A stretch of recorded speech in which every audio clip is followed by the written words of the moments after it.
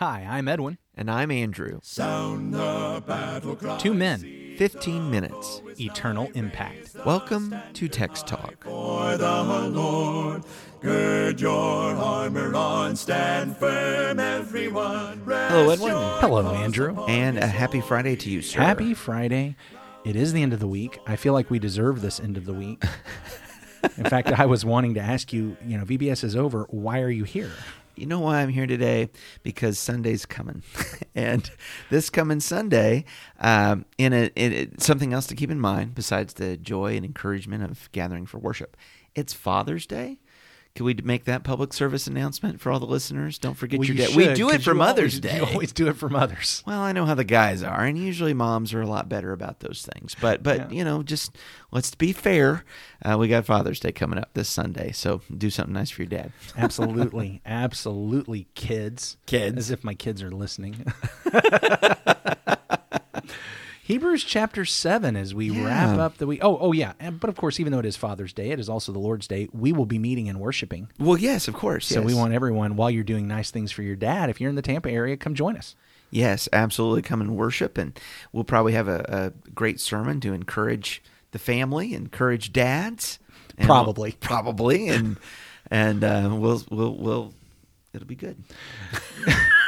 I think that's the cue that we just need to get into what we're better at, which is talking about Hebrews. Well, Hebrews chapter if you 7. think we're better at it. Hebrews chapter 7 and verse 26. For it was indeed fitting that we should have such a high priest, holy, innocent, unstained, separated from sinners, and exalted above the heavens. He has no need, like those high priests, to offer sacrifices daily, first for his own sins, and then for those of the people, since he did this once for all when he offered up himself. For the law appoints men in their weakness as high priests, but the word of the oath, which came later than the law, appoints a son who has been made perfect forever. So laying out here the superiority of the priesthood of Melchizedek and, of course, of Jesus Christ, the Son, as our high priest over and against the priesthood of Aaron and the Levitical priesthood, I am struck by the descriptions here of Christ. Holy, harmless, undefiled, separate from sinners, higher than the heavens. It says it was fitting that we get a high priest like that. Does God think so much of us that we need a high priest like that? Well, I'll tell you what, I think He does sound great. He is a fantastic, fabulous high priest, and so ruminate and meditate upon the greatness of our high priest. Your question really fits, though, my own thinking, because as I read through this the first time, and maybe even the first who knows how many times, I'm just like, hey, it's fitting. I guess I just wasn't thinking about that very much, but it sure sounds like you guys are awesome. You deserve a priest like this. You need a really great priest. You are great. You need a great priest. It is fitting. You're so great. It is fitting that you have a priest like this. I do not think when I start focusing on that and trying to actually think it through, I have to say he can't be saying that. No. Because, Andrew, you are not that great. No, I'm definitely not that great. Fitting must be reflecting upon something else than my I think own so. character. Unless it's this, Edwin. Unless it's actually reflecting upon the greatness of our need. Yes. Okay? Yes, I'm actually, with you on that. my need is so great that Aaron or any man, any mortal, that's the word I'm looking for, any mortal high priest, is purely mortal high priest, is not going to fill it because he's weak also and he's sinful also. The need is so great. We have to have this whole other kind of high priest. Verse 28, for the law appoints men in their weakness as high priests. Okay, go back to what we were talking about the other day where it said the law was set aside because of its weakness and its uselessness, its unprofitability, I think the New King James said. Here we find out where the weakness is. It's not that God and his law are weak. It's the fact that he's working with weak people. Mm-hmm. And the only people he has on earth to draw from for priesthood are these people who are weak. And they're weak because of their own sins. And when I recognize their own weakness, the fact that they are not holy, they're sinful, they're vulgar, they're base, they're mundane, they're not set apart and sacred and holy, not on their own, Only if God makes them that. Yeah, and so what we're seeing here is a humbling, I guess. Yeah. Instead of thinking about the fittingness of this high priest somehow speaks to my pride in any way, it actually is emphasizing you need to be humble. Mm-hmm. You are greatly in need. Yeah. So I want to. You're weak. I'm weak. I want to walk through these terms here real quick. I mentioned the Holy One with Aaron and the priest. They're not innocent. They were guilty. Remember a couple weeks ago, we just talked about what was one of Aaron's first acts as the leader of God's people, to help them worship a golden calf.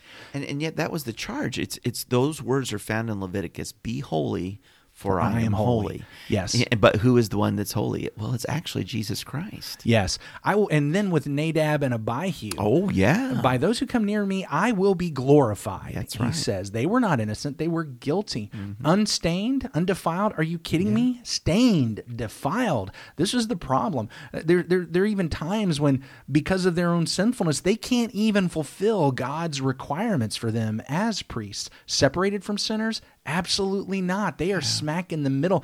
They're not just hanging out with sinners.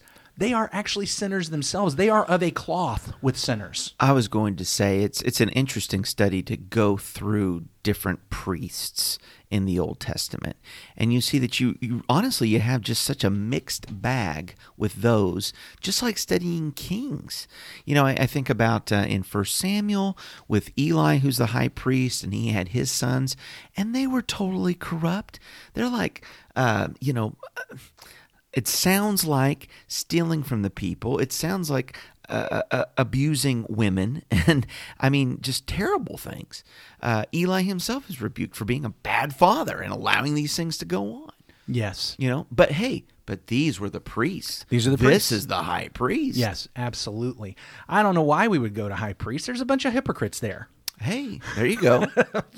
I mean, that's the way, and that's the struggle. If we're going to make any people from among us the mediator, the intercessor, we've got the problem of that person is actually going to be just like me.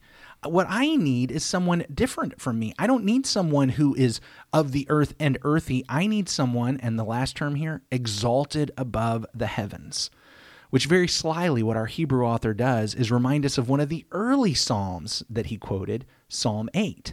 Because you remember early in the Hebrews, he wanted to refer back to that idea of the Son of Man being made a little bit lower than the heavenly beings, the angels. Chapter 1. But remember how that psalm started.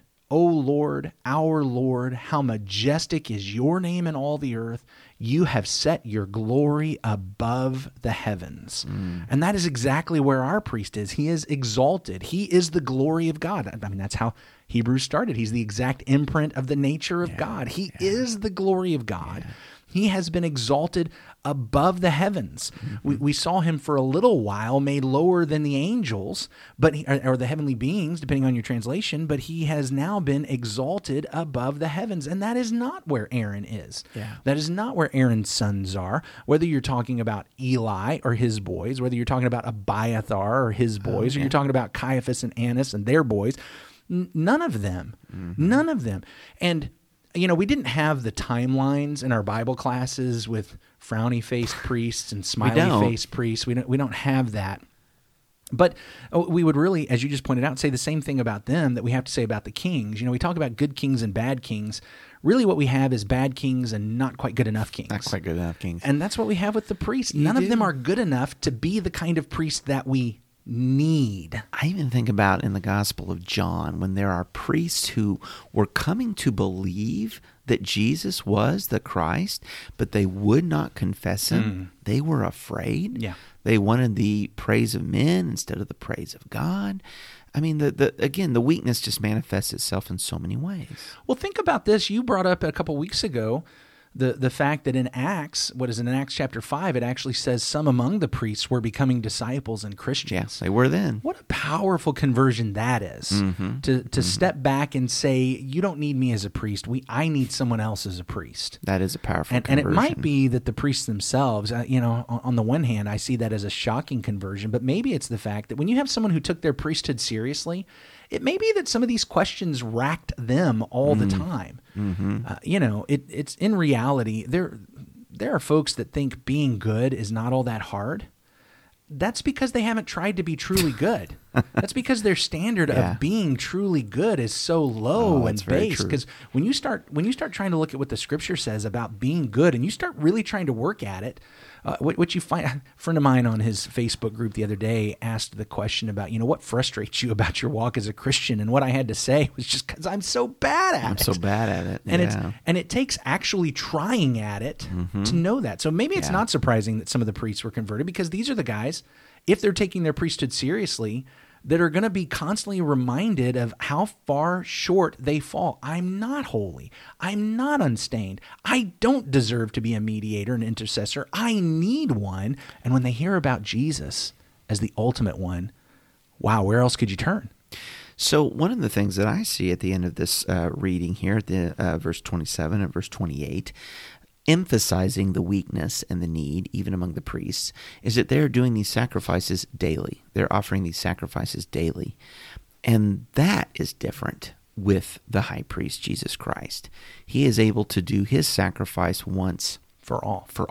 Once for all time. Once for all time. The sacrifice that saves was the one sacrifice. Well, think about it.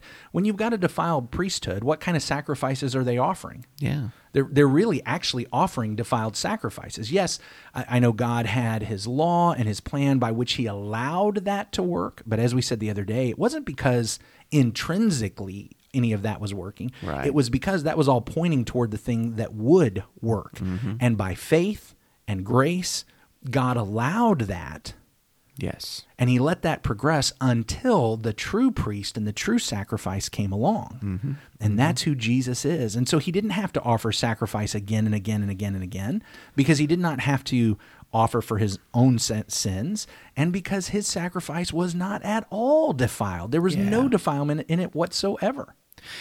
Edwin, as we're wrapping up chapter 7, and I see the clock's kind of ticking down, this is, you were pointing this out, this is like the third time we've had a callback to Jesus as high priest, like at a chapter break or in the telling of Hebrews and the writing of Hebrews. I think that's important. Yeah, you get to the end of what we have as chapter 2, and it reminds us about our high priest and how we can go to him for help. We get to the end of chapter 4, and it reminds us about the kind of high priest we have, the high priest that we need. And because he is the high priest we need, we can go to the throne of grace for mercy and help in our time of need. And now we get here to the end of chapter 7, and it's talking again about drawing near to God through this high priest. He is the high priest that we need. Mm-hmm. It's not, you guys are so great, so I found a priest that was great for you. Yeah. It's the fact that you guys were so needy. I found the only priest that could get the job done. Yeah. I found the one that was appropriate and suitable and fitting to your need. Mm-hmm. And as we piece together these kind of concluding statements and these arguments about priesthood, we recognize that what we can do is we can come into the Holy of Holies. We can draw near to God through him as priest, because that's where he is. He is right there. Yeah. That's what we heard at the end of chapter 6. And here he is. And this is because he is this kind of priest, because he is the priest that we need, we can go to God through him. So these next couple of chapters, and where we're going in our next couple of weeks, we're going to be talking about the administration of this high priest after the order of Melchizedek. And we're going to be able to see, as we are already discovering, the types, the shadows, the forerunning of these sacrifices, of all of this system, which gives us really a context and a context through the ages to appreciate Jesus on the cross, to appreciate the sacrifice and then the resurrection. Well, if we have a new one who mediates the covenant not based on the law, then what we're expecting is a different covenant. A new covenant. And that's where we're moving into. Yeah, absolutely. Yeah. Well, I think it's time to wrap up our week, brother. Why don't you go ahead and close us out with a prayer? Our great God and Father, we thank you that by your grace, you invite us to draw near to you through our high priest, Jesus Christ. Father, our need is great, and there is no one who can fill it. Not when we appreciate, Father, that we must have a high priest who is holy, who is innocent, who is unstained, who is separate, who is exalted, who is all those things that we fail to be, and all those things that you deserve for us to be. Thank you, Father, for the sacrifice in the gospel that would cleanse us, forgive us, redeem us, and that we can come to you through Christ. And we pray that this day that we might serve strive to follow our Lord, our King of righteousness, our King of peace, Jesus Christ. In His name we pray. Amen. Amen. Thanks for talking about the text with us today. I'm Edwin Crozier, and I'd like to invite you to join the Christians who meet on Livingston Avenue in Lutz, Florida this Sunday for our Bible classes and worship. You can find out more at christiansmeethere.org. Check out our daily written devotional that goes along with today's episode. You can find a link for it in our show notes. Michael Eldridge sang all 4 parts of our theme song. You can get more from him at acapeldridge.com. Please remember to subscribe, rate, and review Text Talk in your favorite podcast app so others can find it and learn about it more easily. Have a fantastic day. Steady, pass the word along. Onward, forward, shout aloud, Hosanna. Christ is captain of the mighty throne.